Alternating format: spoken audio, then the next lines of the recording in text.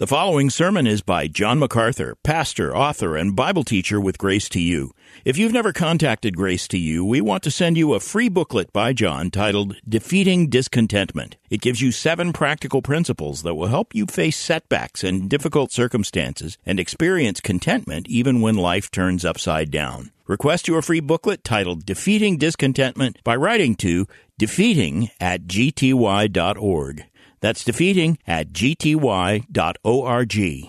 This offer is good in North America and Europe through June 2024. And now, unleashing God's truth one verse at a time, here is Grace to You Bible teacher John MacArthur. Hi, I'm Edith. Sometimes when I listen to audio Bibles, the reader will sometimes say a different word than what's actually on the page as I'm reading along. Other times they'll read a passage and say Ezekiel or Isaiah that's really difficult, and you get the impression the reader doesn't have any idea what it means. They're just getting the words down on tape. I was thinking, a guy like you know what the words mean, so I was wondering if you would ever consider recording an audio Bible of, say, the Legacy Standard Bible. Okay, Edith, who put you up to that? I thought of that all I myself. have actually considered doing that for my own edification, so that would take a while, but maybe it's better to start sooner than later. But thank you. Yeah, thank you for the suggestion. We need somebody Edith. who knows what it means. Now that we have the best translation out, maybe that's what we ought to do is record the Legacy Standard Bible. That would be wonderful. Amen to that. I'll squeeze that in somewhere in my spare time. Wonderful. Thank you, Edith. That was a great question. Okay, Tom, yes. Hi, my name is Ben. I have a question. Your name is what? My name is Ben, or Benjamin. Hi, Ben. Yes. I have a question regarding 1 Corinthians 7. So I've noticed that many of my brothers and I, all of us meet the 1 Corinthians 7 prerequisite. We're wrestling with God and searching out a woman to potentially be a helpmate. I've noticed in myself, and I've heard brothers express this paradox of sorts, that we recognize the fact that we have romanticized romance and have at times set up this unknown woman as an idol, discontent with what God has given us. But we also know that a single man with conscious sexual feelings is not good alone, and that God has specifically created us to have a wife. So my question is, how do we reconcile these two thoughts in terms of timing? And if we spend time devoting ourselves to ministry and to God, making sure our motives are pure in asking a girl out, it would seem that we are disobeying the apostles' command in 1 Corinthians 7. So I'd love to hear your thoughts. Well, you might be eager to obey the command, but can't find anybody who's willing to marry you. So there's always that reality. So this is a really important question, Ben, because marriage is the grace of life. Marriage is the most fulfilling relationship in life on every possible front.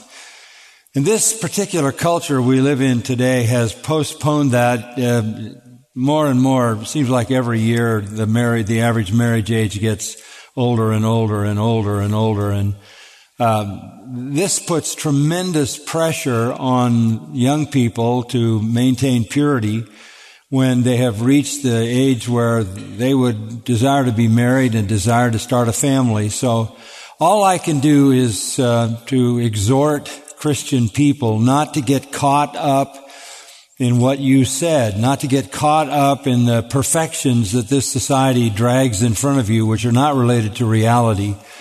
I think you have to look at yourself, and this may help. You have to look at yourself in the way that Paul described marriage in Ephesians 5. He basically says that a husband is like a savior to his wife. That's essentially what it says. And I think the burden really lies with men to see themselves as those who rescue women from loneliness, who rescue women from being in an unfulfilled life, from being in a place where they aren't protected, they aren't provided for, they aren't cared for, they aren't loved, they aren't given the opportunity to have children. So from what I would experience in our society, it's the men that have to step up And I honestly do not know what in the world they are waiting for. I have threatened many times to line up all the single women on one side, all the single men on the other side, and assign you a wife.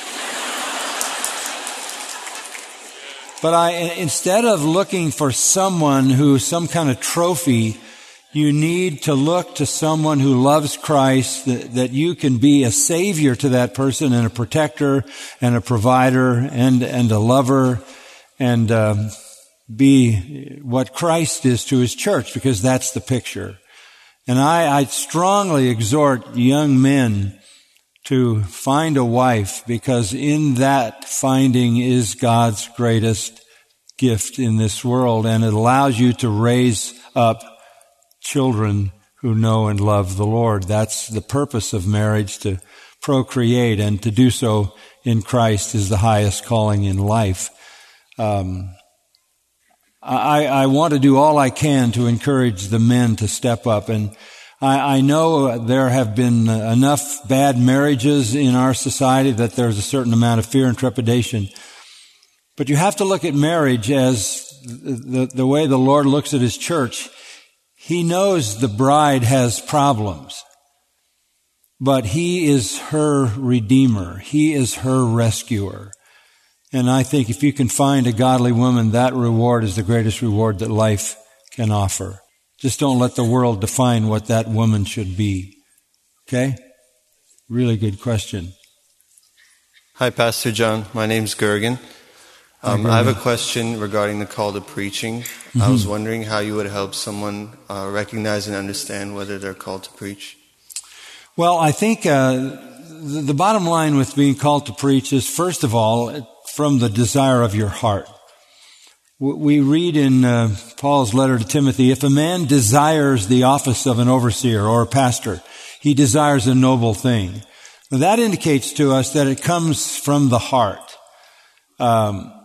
I've often said to people, if you can do anything else and be content, you probably should do that. But if you're literally driven by the desire to serve the Lord in pastoral ministry and preaching and teaching His Word, that desire, given the fact that you're honoring the Lord with your life, is probably the expression of God's will. You know, the Old Testament says, if you delight in the Lord, He'll give you the desire of your heart. Which is not that He'll meet your desire, but He'll plant His there. How else can I know what to do? The Lord is not going to speak to me out of heaven. I'm not going to have some miraculous supernatural intervention. How do I know what God wants me to do? It's driven by a God-given desire in the life of one who is honoring Him.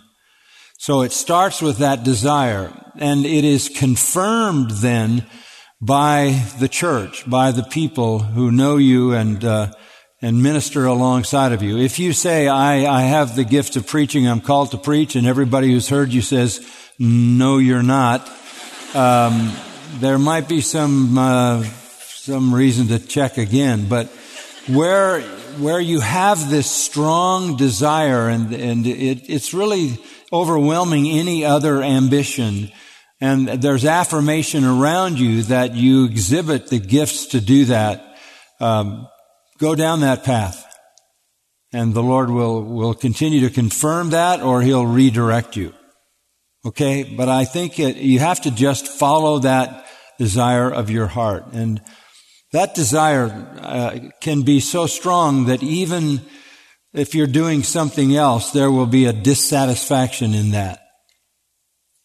It ought to be a desire that doesn't easily go away. Okay? Good question. Yes? Hi, my name is Elika. Hi. My question is, if God doesn't like sin, why did He create the tree of the knowledge of good and evil? That is very important to ask that. Now you have to listen carefully, because this is an important answer. So what you're saying is, if God hates sin, why did He allow something that could cause sin to happen? The answer is because the most important thing in the entire universe is the glory of God. And listen, if there were no sin, there would be no forgiveness. And God wants to display His forgiveness. He wants to display His mercy. He wants to display His kindness. He wants to display His grace. He wants to show that He is a saving God. He wants to display His holiness. And He wants to display His holiness to the degree that He wants to display His right to judge evil. How can God do all of that if evil doesn't exist? So there's a sense in which God has to allow evil in the world in order to put His glory on display in its fullest sense. Do you understand that? Good. Everything in the end is for the glory of God. And you ask the question, why does God allow evil? For His glory. So that He can put His glory on display, not only to us, but to the holy angels as well. Great question. Good evening, John. My name is Mark Cunningham. My question has to do with Hebrews 6. Mm-hmm. In your 50 years, or 52, almost 52 years, correct, of being a pastor, have you ever seen anyone, after exhibiting the Hebrews 6 lifestyle, come to repentance? Well, I think the point of Hebrews 6 is to say that won't happen. What you're talking about is the fact, and I'm looking at Hebrews 6, just listen to this. In the case of those who have once been enlightened, that's verse 4. In other words, you have the full knowledge of the gospel. You have tasted of the heavenly gift. You've gotten a taste of salvation. You have been made partaker of the Holy Spirit. That is, you've even been exposed to the power of the Holy Spirit. Now, this would have been true for all the people alive when Jesus was on the earth. He taught them so that they were enlightened. He was the ultimate heavenly gift, and they tasted of His teaching and His life. And they were made partakers of the Holy Spirit in the sense that everything He did by the power of the Holy Spirit. And so even when He did a miracle or even when He fed the multitudes, they were partaking of the Holy Spirit. And then in verse 5 it says, and have tasted the good word of God. In other words, you have even been exposed to divine revelation in the gospel and even tasted the powers of the age to come. That is, you have been exposed to supernatural power that will be part of the age to come. The picture here is of someone who has a full revelation. There's nothing left out. You have been enlightened in your mind. You have literally had an experience of the heavenly gift of salvation. Maybe it's been somebody else's life transformed before you. You have been a partaker of the Holy Spirit in that the goodness of God has spilled over on you. You have sat under the true teaching of the Word of God, and you have seen God's power demonstrated before your very eyes. If you have had that complete exposure, the writer of Hebrews says, and then have fallen away. In other words, you turned your back. It is impossible to renew them again to repentance. So if it's impossible, it's not going to happen. This puts people who have had full exposure to the gospel in a very dangerous position if they don't believe. The Bible is saying, if you reject with full revelation, and he used all kinds of phrases to describe that, if you reject the gospel with full revelation, what else can you have? Where do you go from there? If with that full revelation you fall back from faith in Christ, it's impossible to renew you again to repentance. In fact, you are guilty of crucifying the Son of God and putting him to an open shame. In verse 9, he says, "But beloved, we are convinced of better things concerning you and things that accompany salvation." So, saved people don't do that. They do the better thing, the things that accompany salvation. So that is really a very, very classical definition of an apostate.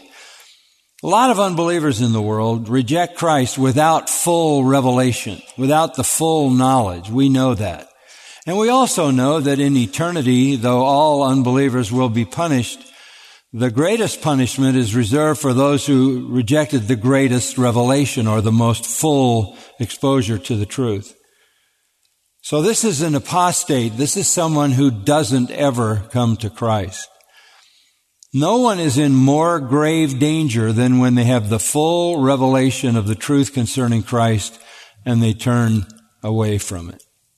Okay? Thank you, Pastor, for your clarity. Welcome. Thank you. You're welcome. Good evening, Pastor John. My name is Bill. Hi, Bill. Thank you for the sermon this morning. That was very helpful. Oh, you're my welcome. Contentment, yeah. I was confronted with something 4 days ago concerning Grace Community Church. Mm-hmm. A fellow that I've known for 20 years, not a professing Christian, but he tells me he's always told me he has a strong prayer life. And wonder who he's talking to. Well,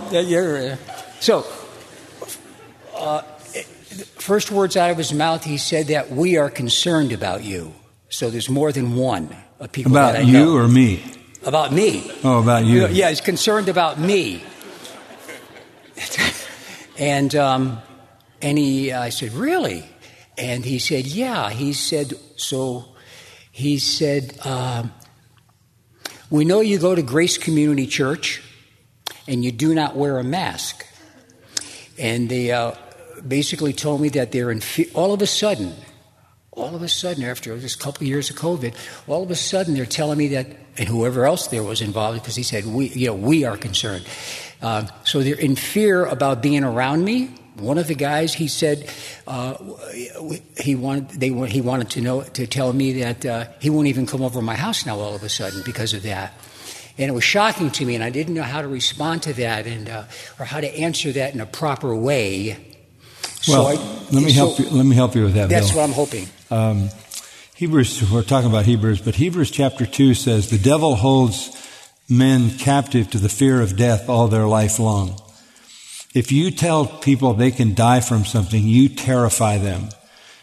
If they have no hope, if they don't know what death means or where they're going, that is the worst possible thing that they can think of. That is why death is called the king of terrors. And you can take something like a virus that will be fatal to 0.1% of a population. 99.9% will survive it. And you can terrify that entire population by just saying it could kill you. Because the fear of death is a gripping fear in the life of every person. And the devil holds them in bondage to that fear. And it is the fear of death. You have to understand, this is how people control other people. The threat of death is the highest way to exercise control over someone. And with a current core of world leaders and government leaders wanting to take control of everyone, they have chosen the most powerful thing they can choose, and that's fear. And that's fear. So I think if I were talking to a friend like that, I would say, would you like to be delivered from that fear? Would you want to have absolutely no fear of death? Would you like to welcome death as a friend? Would you like to be able to say, for to me to live is Christ and to die is gain? Would you like to live without any fear of death, and rather anticipating it for what lies beyond in the glories of heaven?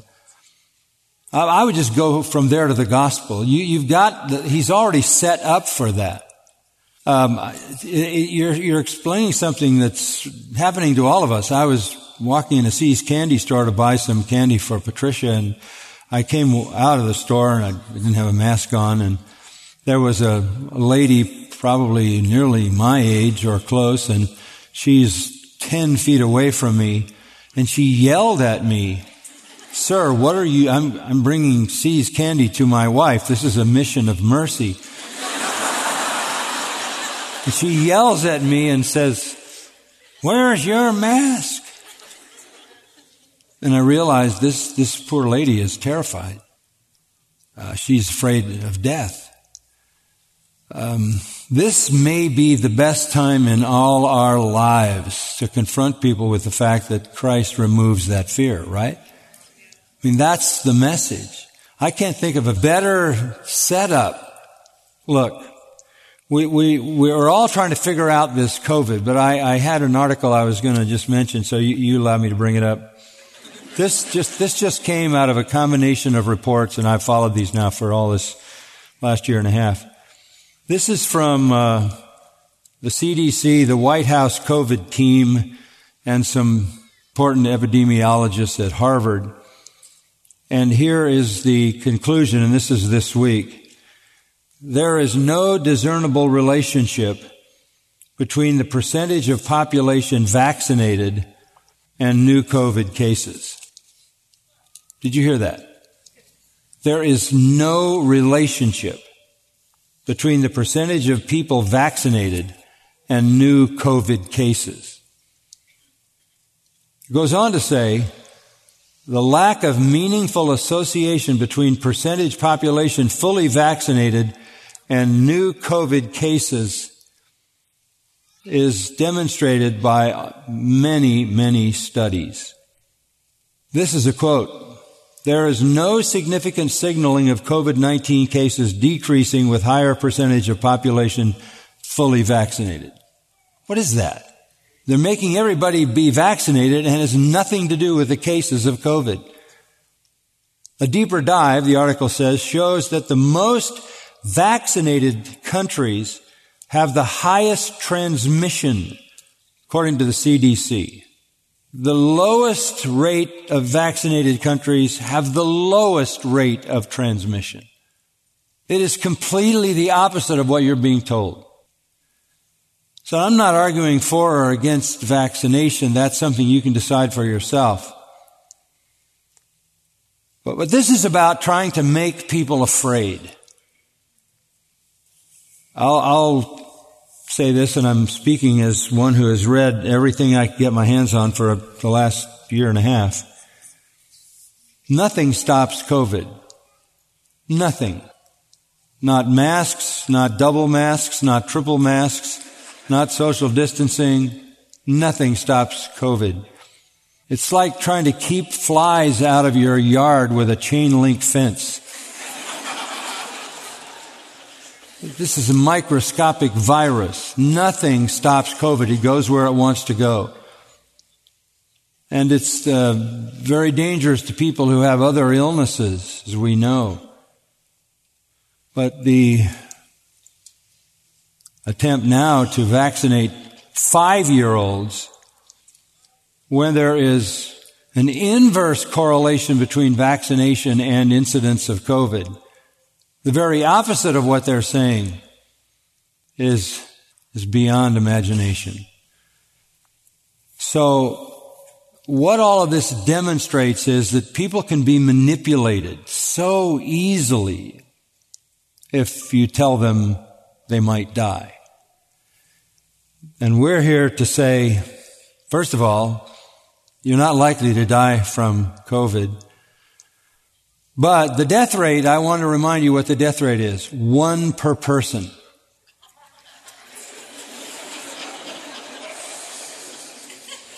Yeah, might not be COVID, but you'll have 1 death. The important thing is that you not have 2. The second death, right? We need to be joyful. We need to be content. We need to be loving, kind, gracious. And we also need to tell people that the Lord gives salvation that takes out the fear of death, right? Okay? Thanks, Bill. Yep. Hi, Pastor John. My name is Val, and here's a little context to my question. So the church that my parents go to dissolved their Spanish ministry recently, And the reasoning is that the church is not headed in that direction, whatever that is supposed to mean. But there is a clear need for this church to have a Spanish ministry. They're located in Southern California. And on top of that, their finances, they've been financially blessed for very long and have the space for it. So my question is, how much of a priority is it for a church to have a Spanish ministry? And are there any sacrifices that a church should make for this to be a priority? How much of a priority is it for a church to have a Spanish ministry?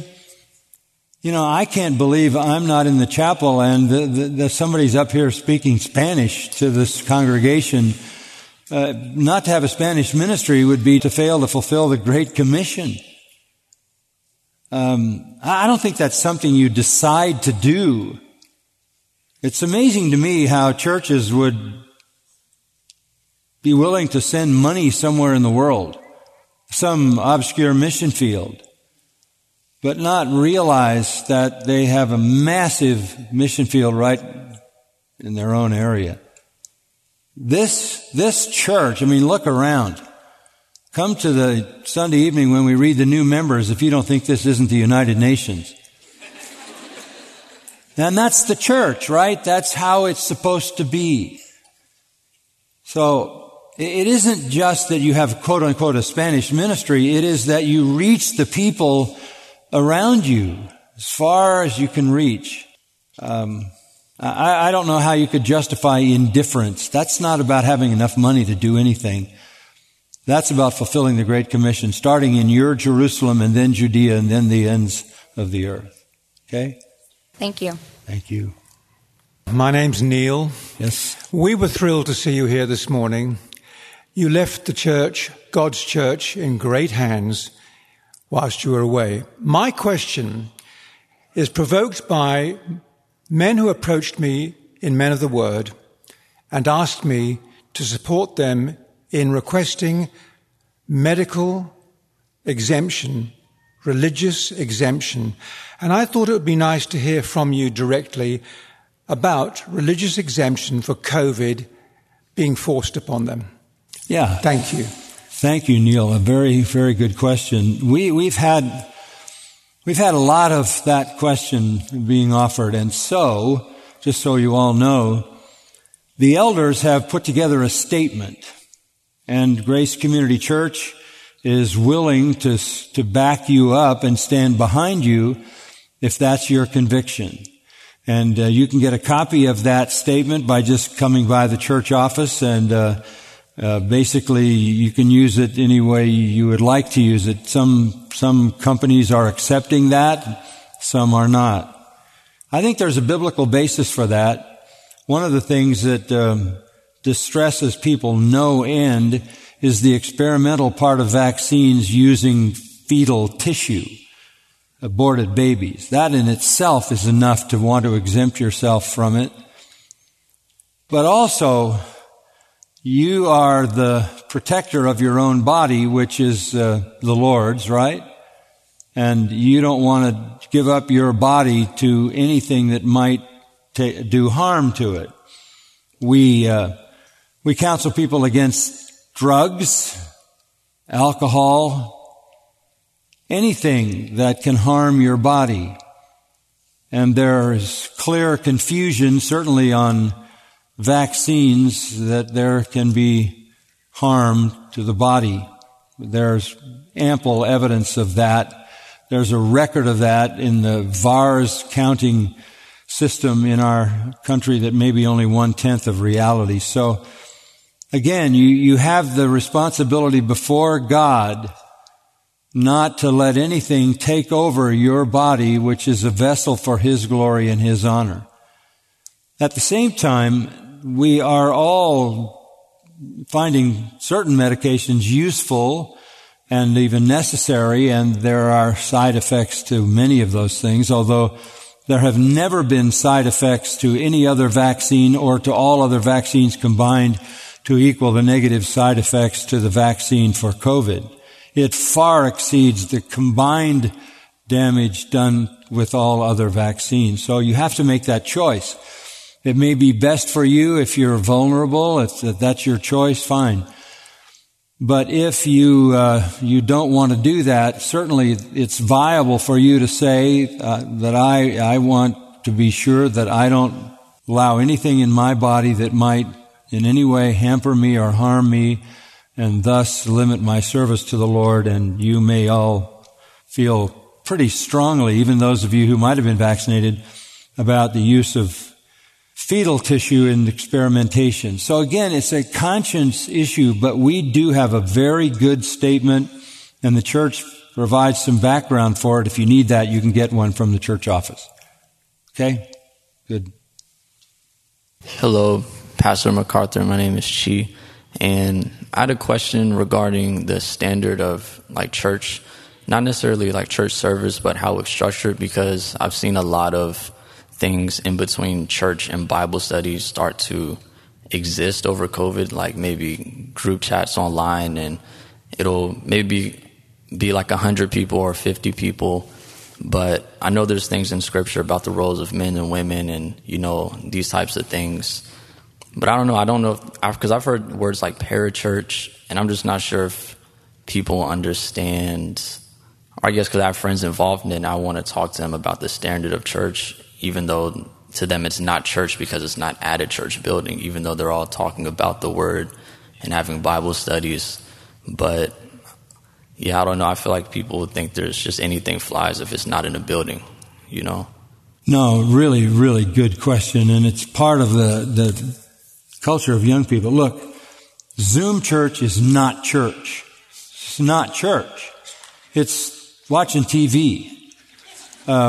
There's nothing about that fulfills the biblical definition of coming together, stimulating one another to love and good works, coming together, singing, speaking to yourselves in psalms, hymns, spiritual songs, singing, making melody to the Lord, sitting under the Word of God, praying together, being led by those who preach the Word and open the Scripture. The definition of a church is crystal clear in the New Testament. We see the picture of it. They came together on the first day of the week. They worshiped the Lord. They prayed. We know it was the apostles' doctrine, prayer. It was fellowship, and it was the breaking of bread and the Lord's Supper. So the church is defined clearly. And it's the communion of the saints. It's fellowship. It's partnership. The term koinonia means a coming together, a unifying together. It doesn't even function unless people are mutually, as we were saying this morning, mutually using their spiritual gifts for one another and meeting the wonderful fulfillment of all the one another's. How many times in the New Testament edify one another, pray for one another, rebuke one another, build up one another, on and on, one another's. We're only the church when we are together. And the church is the church when it corporately worships, when it corporately prays, when it corporately hears the preaching of the Word of God. Those are the things that define the church. I was listening to the latest in the podcast that Austin Duncan's been doing at the MacArthur Center, and it reminded me from the discussions that he was having with regard to this particular church, how the church is this communion of people, this fellowship of people whose lives are all blended together in a profound expression of love and unity. And that does not happen in any kind of video environment.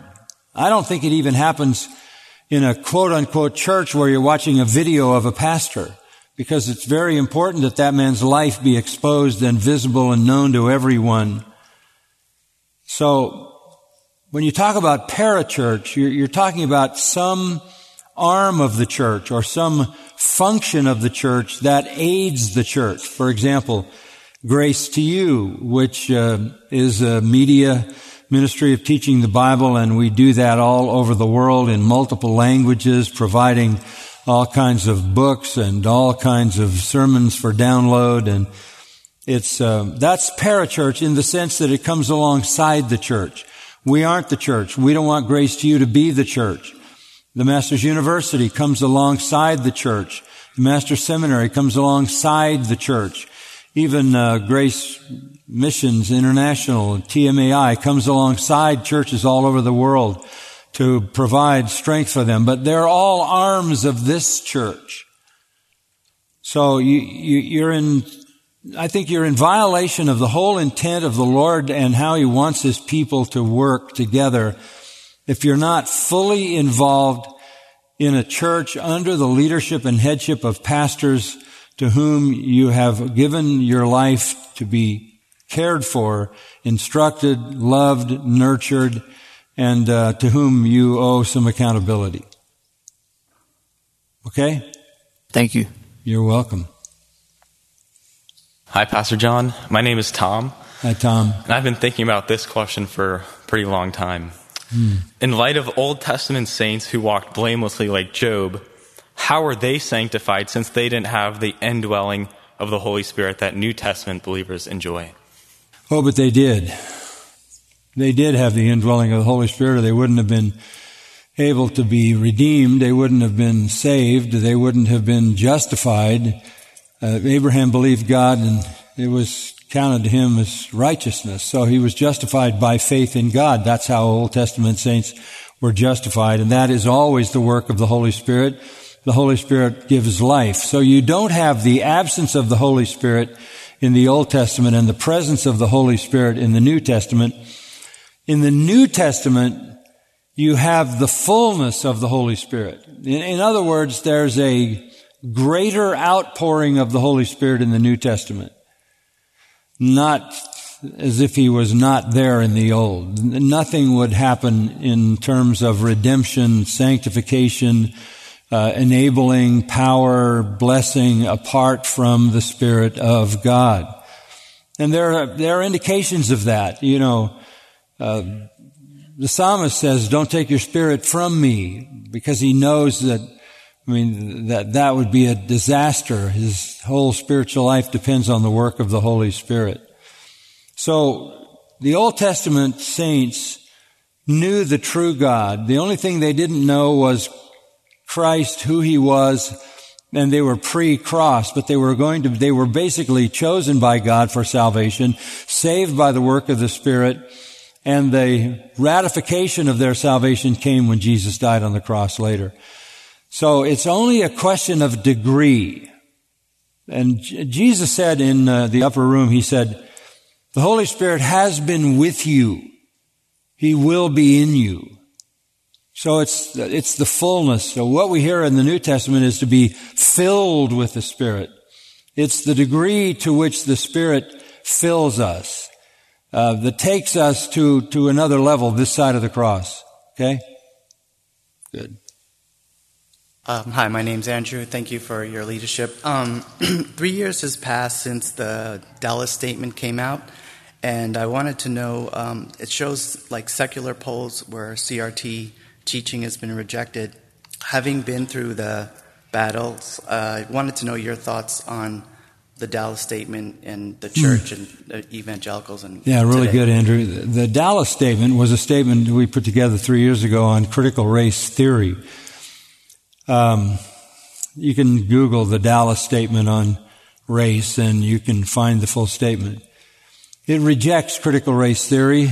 It rejects the philosophy of social justice. It rejects the white guilt, white privilege. It rejects all those forms of racism. And it does so necessarily from the Word of God. And it was signed by countless people. I would say this, and I think this is borne out in testimony. Churches in particular and schools that refuse to sign that biblical statement to stop the racism have suffered profoundly for not doing that. And it's not that they just didn't sign, but they got on the wrong side of the issue. Wherever there was an effort upon the part of evangelicals to support this racial animosity and hatred, wherever there was support of that, the institutions have taken massive hits. Churches have literally driven out their congregation. Churches with multiple thousands of people are down to a few hundred. Institutions that once were thought of as faithful seminaries or Bible colleges, when they got into this, it began to suck the life out of them because they could never be woke enough. There's no forgiveness in that system. You can't repent enough. You're never off the hook because they can't let you off the hook or they can't keep making money at your expense. So it's devastated Christian churches, many churches that I know, pastored by men that I know, that I would have thought would know better, have literally taken their churches apart and left them in shambles over this issue. You cannot cultivate and propagate hate and revenge and vengeance in a church and have it have a positive effect. We're not talking about the fact that people haven't been mistreated. Of course, fallen world. But unleashing hate in the church and hostility in the church is not the answer. So I would say the Dallas statement still stands, and it's a very important and balanced biblical statement. But those who refuse to sign that, thinking that they could maybe gain favor with those who are pumping race, have found that they haven't gained favor anywhere. They're like the guy in the Civil War who wore the gray pants and the blue jacket and got shot by both sides. You can't be in the middle. You want to be biblical. Nobody is denying that there has been racism. Nobody is denying that. I've had that in my own experience just by identifying with people in the South. Even I was thrown in jail because of some animosity toward black people in Mississippi that I was ministering with. I understand all that. We're not talking about whether this is a perfect world or a fallen world. It's a fallen world. We're talking about whether the church is a place of love or a place where you unleash hate. And you can't do that and survive. Nothing is gained by it. And it's just wherever there's an effort on the part of a church to get into this, the results are absolutely disastrous. Okay? Good. Hi, John. Hi. Welcome back. It's good to see you again. Thank you. So you've had a unique place in the Christian world because you've pastored one church for 52 years. And thank you for your ministry, by the way. In your life as a pastor, what have you observed to be the biggest danger facing this church? Besides the egos of California politicians, I guess. Politicians are no threat to this church.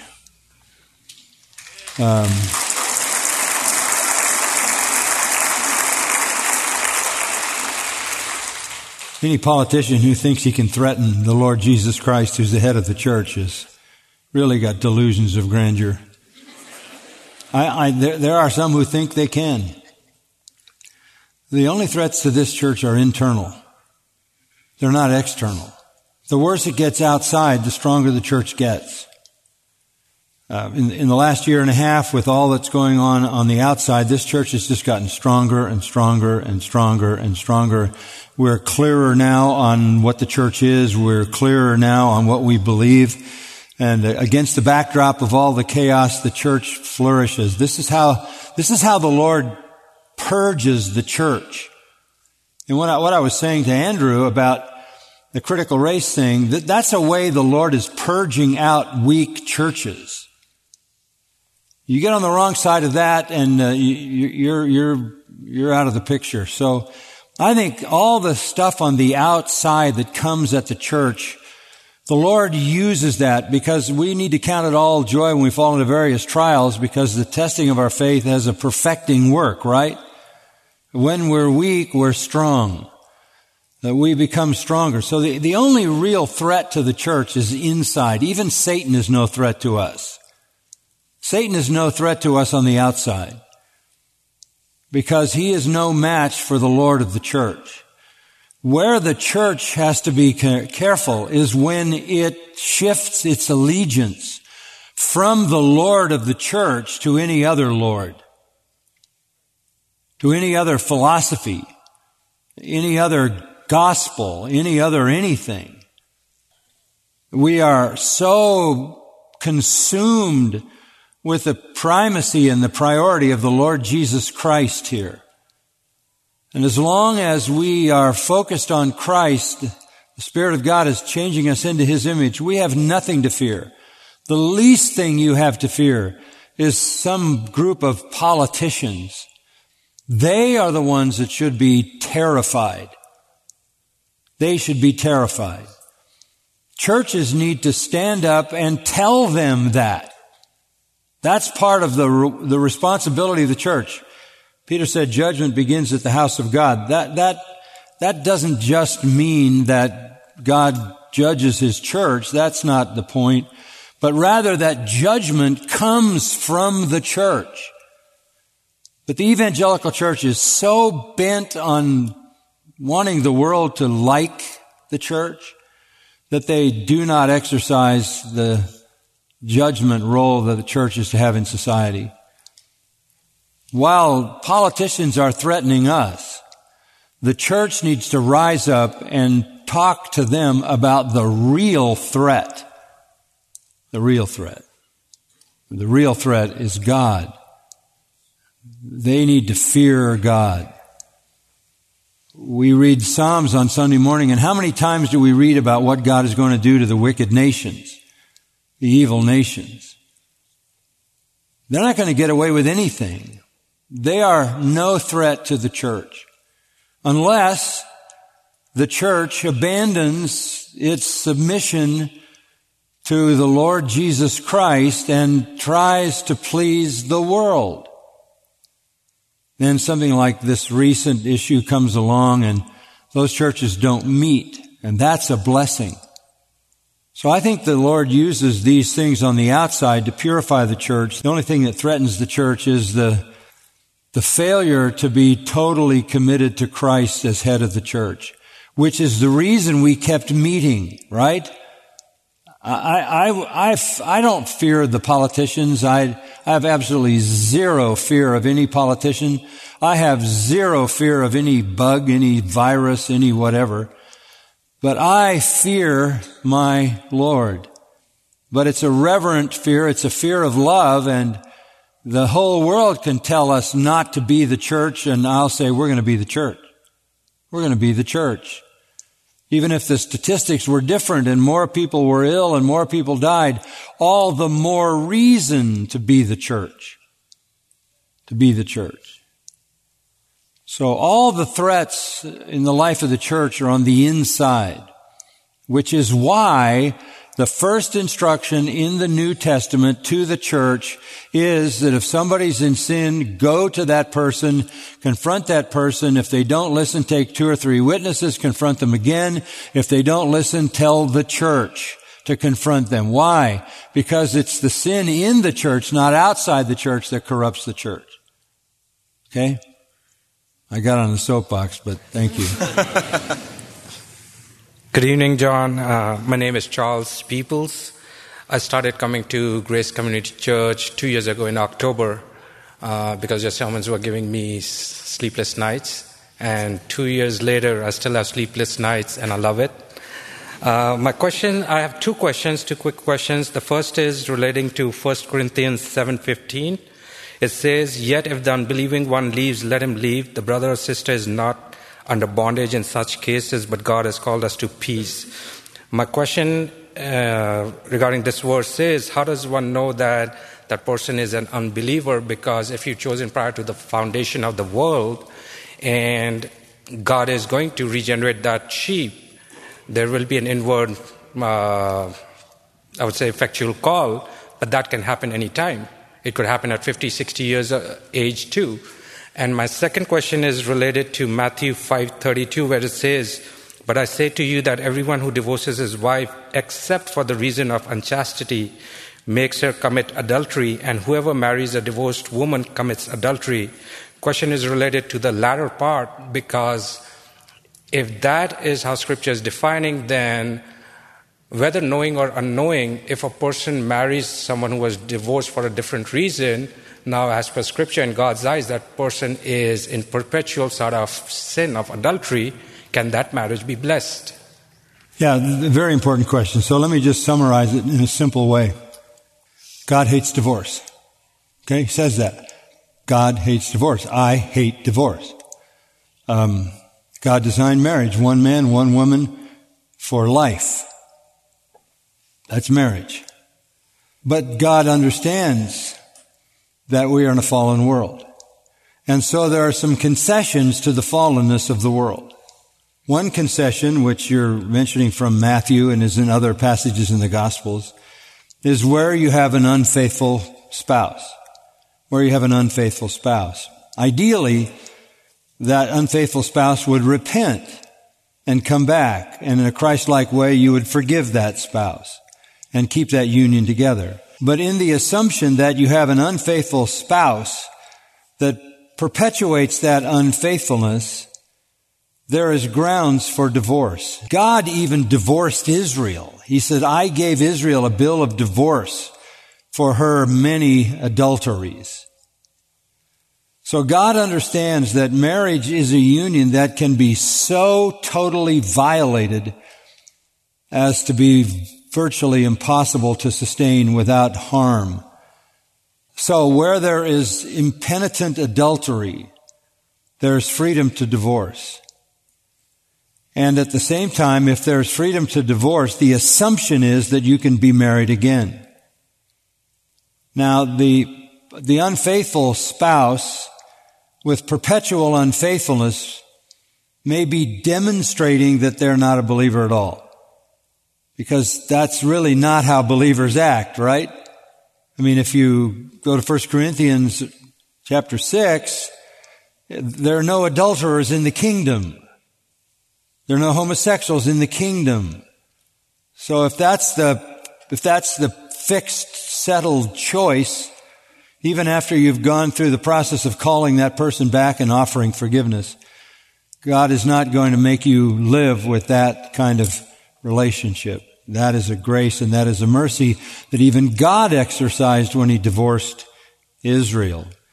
Now, with regard to 1 Corinthians 7 and verse 15, you have an unbeliever leaving. This is an unbeliever. That's the only way you know whether someone is converted. You're not talking about somebody who's elect because you don't know that.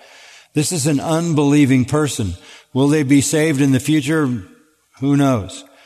But if an unbeliever departs, let that unbeliever depart. You're no longer in bondage, and the language is the same language as divorce. So there are two biblical bases for divorce. One, impenitent adultery, and the other, an unbeliever departs. Let that unbeliever leave. You're not under bondage in such cases.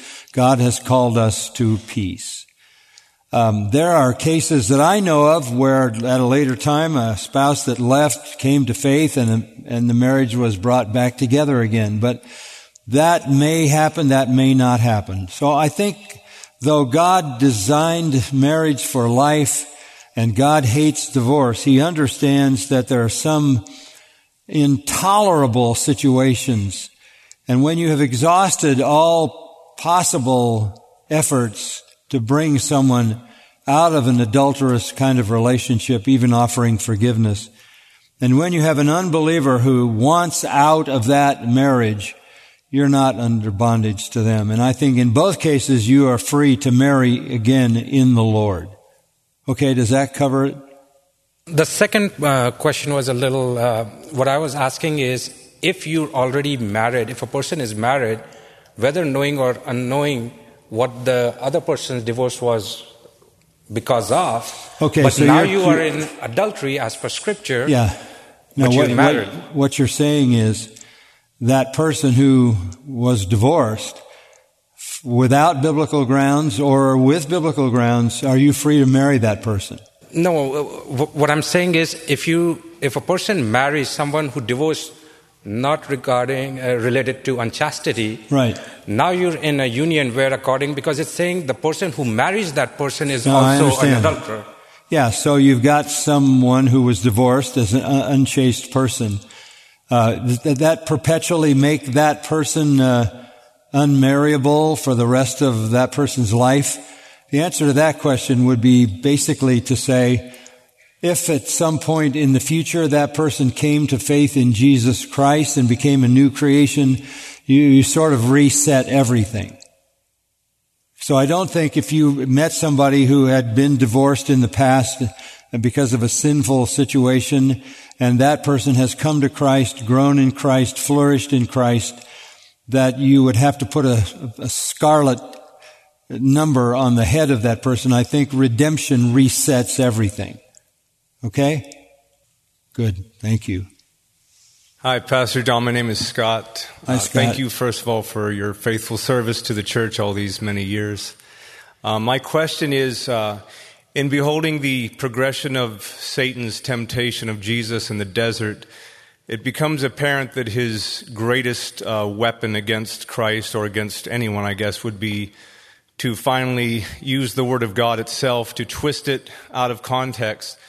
I was wondering if you see it to be analogous to perhaps Satan twisting Romans 13 to use it to tempt the church in this proverbial desert that we're in. Yeah, now I think it's a very good observation that the devil quotes Scripture. And he quotes it accurately enough, but it misinterprets it.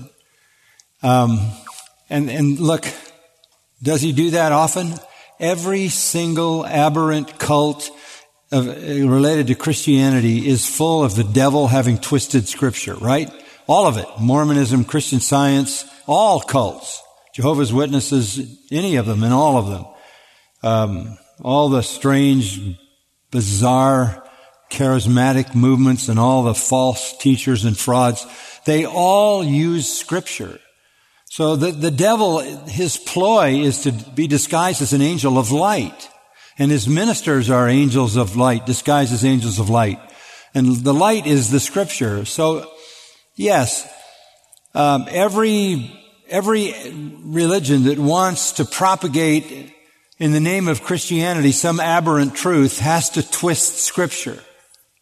And yeah, what you're pointing out is we took Romans 13 and we said that does not give the government the power to stop the church from meeting. And we said, we're going to meet. There were critics who said, well, you're disobeying the government. This was never rebellion against the government. This was obedience to Christ.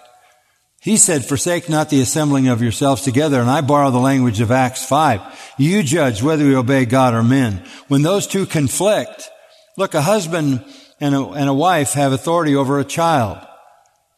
But how much authority do they have? Do they have authority over that child to lead that child into sin and transgression and corruption? And we say, well, we have to back off. After all, they have parental authority. Or does a husband have the right to lead his wife into immorality because he has authority as a husband? No, that authority is all framed up in the exercise of what is a legitimate use of that authority. So the government has overstepped its bounds, way overstepped its bounds. God never, ever ordained government to do what government is doing today.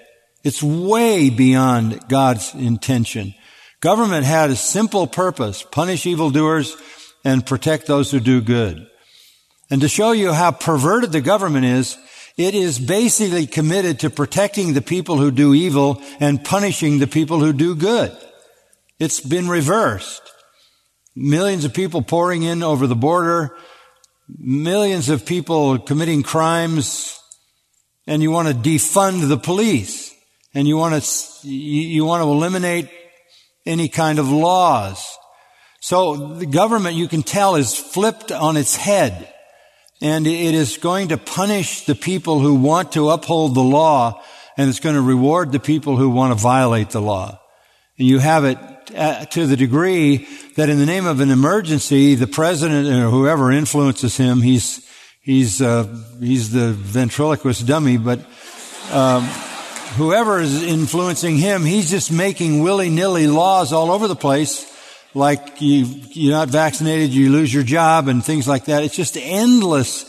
That isn't protecting anybody. When the government reaches into your life and begins to destroy it, destroying businesses, destroying jobs, destroying lives. When the government proudly says, we now have a new passport with an X on it, for those of you who aren't male or female, we are proud to announce the first transgender general in the health services. That's the great achievement of a government that is completely corrupt. Completely corrupt. How would we ever submit to that government? And least of all, if they told us not to meet, we would defy that because we would declare, as we did declare, Christ is the head of the church, not Caesar. Okay? Hi, Pastor John. I'm Brenda, and I'm Hi, asked, Brenda. this is not a passionate question. This is one of those things that just bugs me in the Bible, and I just needed to get clarity on it. In Numbers 21, 4-9, Moses makes a bronze serpent on a stick, and the Hebrews don't worship it, but you know the thing. They look at it, and I'm like, why?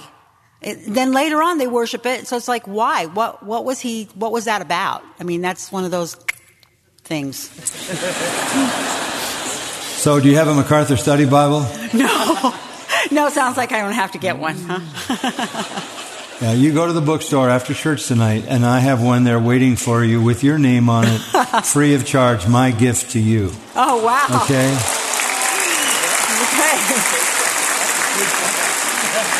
But the bottom line is that the serpent lifted up in the wilderness was a token of trusting God. It was a token of trusting God. It wasn't an idol in the place of God. They fell into that. But it was a token of trusting God. Bitten by serpents, you wouldn't assume that a cure would be to look at a serpent on a statue. But God was saying, this is a symbol of you trusting me. This is a visible symbol of you trusting me. And the parallel to that, I don't know if you ever wear around your neck a cross. Okay, but a lot of people do.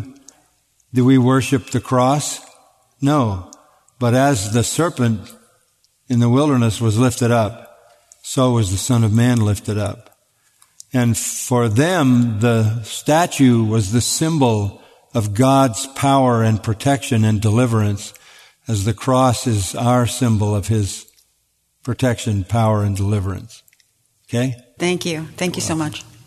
Hello, Pastor John. My name is Darius. It's a privilege just to ask you this question and kind of a dream come true. My question is just based off some background. I listen to preachers like Paul Washer and your dear friend R.C. Sproul. Yeah. And he says, your dearest R.C. says, it's based off Matthew 27 when Christ asks, Father, Father, why have you forsaken me?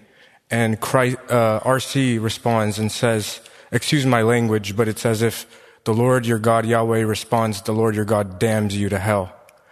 And so my brother here helped me write this question. It says, when Jesus was on the cross in Matthew 27, verse 46, he says, my God, why have you forsaken me? Some theologians say that God did not forsake Jesus. Did God forsake Jesus? How do we understand this? Well, first of all, you understand that our finite minds have a hard time grasping the infinite relationship in the Trinity. But let me help, if I can, to explain it to you. So, there is no other possibility than that Christ was forsaken by His Father. It doesn't mean He ceased to be God. It doesn't mean He ceased to be the Son of God. But the forsaking is crystal clear. And it's best defined in 2 Corinthians 5:21. He, God, made Him who knew no sin, Christ, sin on our behalf. So when the Father placed on the Son all the sins of all the people who would ever believe through all of human history in the 3 hours of darkness, in that sense, He bore our sins, in the language of Peter, in His body on the cross. In those hours when, for the only time in all of his eternal existence, he was made sin, there was a breach necessarily between him and the Father. And when he said, Father, why have you forsaken me? The why is the cry of an innocent person. Why have you forsaken me? There was no sin in him. He was holy, harmless, undefiled, and separate from sinners.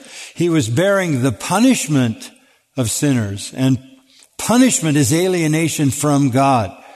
But he did not become a sinner, and that's why the why is there. If he said, I know I've done some things to deserve this, then all of the gospel collapses. So that is the only possible thing that you could hear him say. It's coming and I don't deserve it, but I accept it.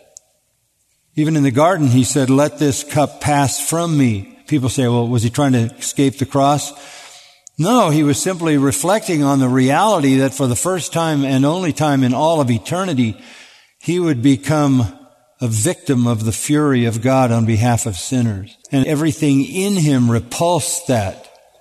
So those are what we would expect him to say. And I do believe that R.C. was correct in saying he endured what hell is, divine punishment. He endured all the hell for all who would ever believe throughout all of human history in the fury of God in the hours of darkness. The separation was so real that it was for him being forsaken. Okay? Thank you. That's beautiful. Hi, good evening. Good evening. I'm wondering, first of all, how you go about refining a conscience issue for yourself. A what? A conscience issue.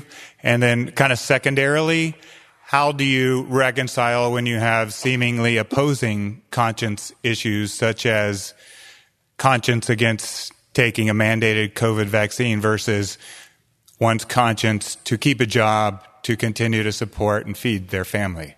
Yeah, I think for everybody that's different, but I think for us to battle that in our conscience is what throws us kind of into prayer before the Lord. I've said this to people who have been in that same dilemma. You could go ahead and take the vaccine because you need to keep your job, and it's not likely you're going to die from that. It's not going to prevent you from getting COVID, and it's not going to prevent you from passing COVID, and there may be some side effects. But you would say, I need my job, I need to support my family, so I'm going to trust the Lord to protect me, right? That's sensible. I mean, that's sensible.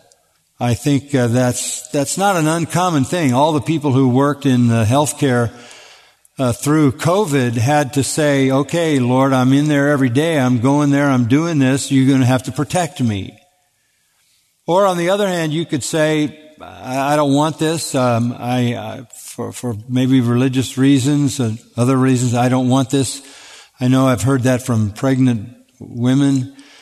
And then you could say, if I don't get this, it could cost me. If you're a man, it could cost the job, or even some women. And so, Lord, you're going to have to protect me. Either way, you're putting yourself in the Lord's hands, and you can't lose, right? You can't lose, as we were saying this morning. So I think, and again, it's kind of like the question about how do you know you're called to pastor. I think if your life is right before the Lord, you can follow what the strongest desire is. I think the Lord guides you in those desires. And then you trust Him. Right? Thanks. Okay, we'll just go through the folks we have, and that will be enough. So I think we're done over here, right, Joe? Okay. Good evening, Pastor John. My name is Jeff. Hi, Jeff. I'm a first-year TMS student. And with the future of ministry in mind, in particular, thinking specifically about youth, if you were to hit the reset button, so to speak, and take Josh Petrus's place, what would be the three most either essential passages of Scripture or doctrines and teaching and training you would use in context of youth ministry? Yeah, if I were starting youth ministry, and this would be true no matter what I was doing, I would just major on the person of Christ. Not so much jumping into the how-tos of the Christian life and those things. I would just go all out for the person of Christ. I would take young people through the Gospel of John or through the Gospel of Mark, which is a condensed life of Christ. I would even, this may sound strange, but I'd even go to places like Colossians and Hebrews to show them the depths of Christ. I think the Christian life is Christ. It's all about Him, gazing into His glory and being changed into His image. So I think we miss the boat when we just talk to kids about their life, and what they need to do in their life, and they need to have devotions, and they need to do this and do that. I think we just need to hold up Christ, and when He is lifted up, He draws them to Him. So I'd focus relentlessly on Christ. Thank you. Hi. Hi. My name's Emily. Hi, Emily. My husband and I are recently out of the hyper-charismatic movement through the American Gospel, convicting both of us. That video. Huh? The American Gospel video, you mean? Yeah. The documentary. Yeah, the documentary. And that brought us here. So wow. Thank you. Our kids are out of... It's all God's sovereign plan. Our kids are out of public school. My marriage has been saved, and I realized I'm a wretched sinner saved just by the grace of our holy God. So thank you for being in that documentary. My husband's a fireman, so he texted me to be brave, which I'm trying, to ask you a question. Ask him, how do we navigate this verse, Mark 9:38 through 40, in a world of false prophets, heretical preachers, fake miracles, etc.? I can read it if you need me to. No, that's okay. I'm shaking, so I'd rather not. No, you're so sweet and gracious. You just don't look like a raving charismatic to me.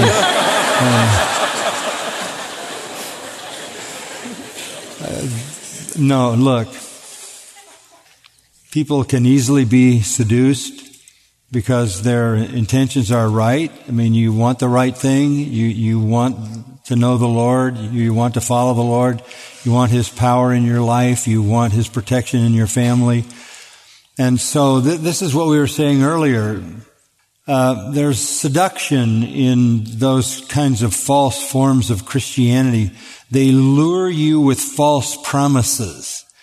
False promises being promises of special power, special experiences, authority over demons, speaking in tongues, which becomes some kind of intimate prayer language with God that gives you access to the throne that people who don't do that don't have. And all of that is deceptive. And, until there's only one antidote for lies. Okay? Only one, and that is the truth. And the wonderful thing about it, Emily, is this. I don't know how long you've been coming here. Since January. Since January. But I will tell you, and I'm sure this is your experience, I'll go out on a limb. When you began to hear the truth, you knew it was the truth. Yes. Right. And you know why? Because you're the Lord's child. And you were off in deception, but when you heard the truth, you knew it was the truth. A lot of people in deception aren't children of the Lord. They aren't genuinely saved. But it's been my experience through many years of dealing with the charismatic movement, going way back. I don't know, I've written 6 books on that movement.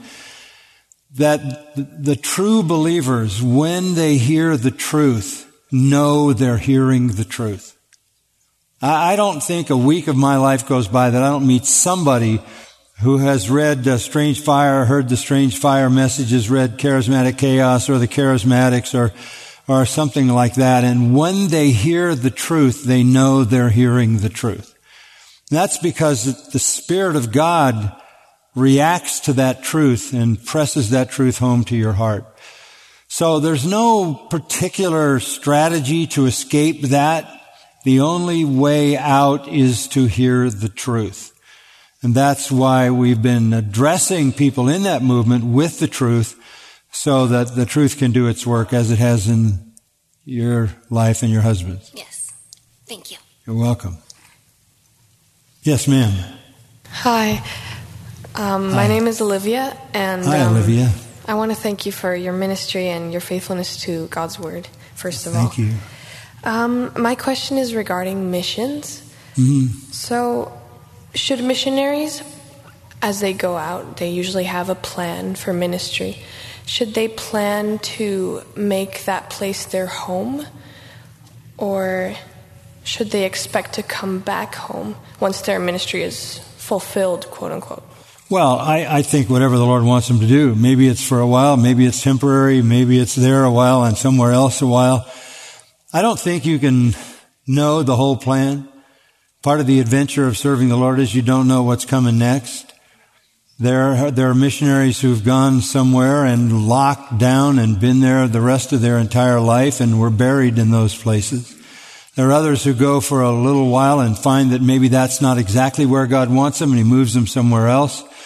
There are some who go and stay for a number of years until they can literally hand over the ministry to the indigenous people. We hope that happens in our training centers around the world, that we can train enough nationals they can take over and our leaders can go somewhere else. So every situation is unique. You don't want to assume that because a missionary came back, they were somehow unfaithful. They have to follow the Lord's plan, and you can't know necessarily before it unfolds what that plan is going to be. Okay? Thank you. So if you're feeling the urge to go somewhere and you're worried that maybe you'll have to be there the rest of your life, and that may seem like a huge commitment for you at this age, just take it one step at a time and see what God does. Okay? Thank you. Good. Hello, Pastor John. My name is Jarrett. Hi, Jared. Hi. I just had a quick question I wanted to ask. I know we're almost done. Pastor John, what advice would you give to help reconcile a broken couple when sins such as pride, anger, and unfaithfulness strike their relationship or marriage? Well, there's only one remedy for sin, and that's repentance and confession. And I think you have to be honest, and you have to be honest enough to talk out everything that's wrong in that relationship. If it's a marriage, you need to do everything you can to keep it together. If it's not a marriage, if this is somebody you're thinking about marrying and things go wrong, I usually advise people to take a break and separate and see if you can live life apart. Because that's no way to start a marriage. Marriage doesn't change anyone. Marriage crystallizes into permanency whatever you are. So whatever the weaknesses are in your relationship when you're dating, at least you can go home and be away from the other person. But if you're married, you can't go anywhere. And the marriage isn't going to change anything. It is going to crystallize into permanency what you are. So you have to look at your own heart and your own life and the life of the person you're with, and understand that even years and years and years are not likely, while God will do a sanctifying work, not likely to alter people's personalities dramatically. So, what you want most of all in a marriage is not some looks, but some kind of character that can last a lifetime. And if you're not seeing that, you might want to back off from that. Okay? Thank you. Hello, Pastor John. Hi. My name is Ulysses, and I've been attending Grace Church for about a month now. Good. Prior to that, I attended a Pentecostal church, and I've also attended a Baptist church. So I've seen some of the differences between the doctrines, and I also noticed some things that weren't necessarily biblically aligned. So my question is, what makes this church more biblically aligned than others? or more correct in regard to Scripture. And the reason why I ask is in sincerity, so I can be prepared to answer when someone asks me that question. Sure. A lot of people are sincere. It's not about sincerity. It's about the Word of God. So we take this book and follow its instructions. And we do not believe that there is any revelation from God beyond this book. And that's the difference in, say, the charismatic movement. If Jesus is telling people what to do outside of Scripture, if the preacher is saying, God talked to me and told me to do this and told me to do that, this is a very dangerous situation because you're adding to Scripture. So again, everything built on the authority of Scripture, then it's just a question of rightly dividing the word of truth. So it's about interpreting Scripture accurately, and that's what we do. If you've been coming for a month, you know everybody that steps into this pulpit opens the Word of God and explains the Word of God in a way that you can follow and say, that looks true. That's a clear explanation of that text. So the difference is Baptists have traditions, and some of those traditions are biblical and maybe some are not. Charismatics have not so much traditions, but they're getting messages from heaven all the time which compete with Scripture. But we simply follow the book, and that is what makes us distinct. Okay? Thank you, Pastor John. Mm-hmm. And my last but not least, hi. Hello. My name is Bella, and I have a question. It is, why know truth? Why not just bear with a lie and be comfortable with it? Why does truth matter? Why is it of value? First of all, God says, there are 6 things that I hate, yea, 7. First, a lying tongue. Lies corrupt every relationship, right? The only way you can have any relationship with anybody is on truth. You can't function with lies. I mean, we're living it out in our society today. Satan is a liar. He's the father of lies. He propagates nothing but lies. God hates lies. The most important thing in the universe is truth, the truth of God. God is true, always speaks the truth, and always honors the truth. You can't have any meaningful relationship with anyone based on lies. And certainly you can't have any relationship with God unless it's based on the truth. Okay? Yes, thank you. You've been listening to John MacArthur, Bible teacher with Grace to You. For free access to all of John's lessons and a listing of study Bibles and books available for sale, visit Grace to You's website at gty.org. John MacArthur and Grace to You reserve all copyright protection under applicable law. Our copyright policy is available at gty.org, and it includes instructions for and limitations on duplicating this digital file.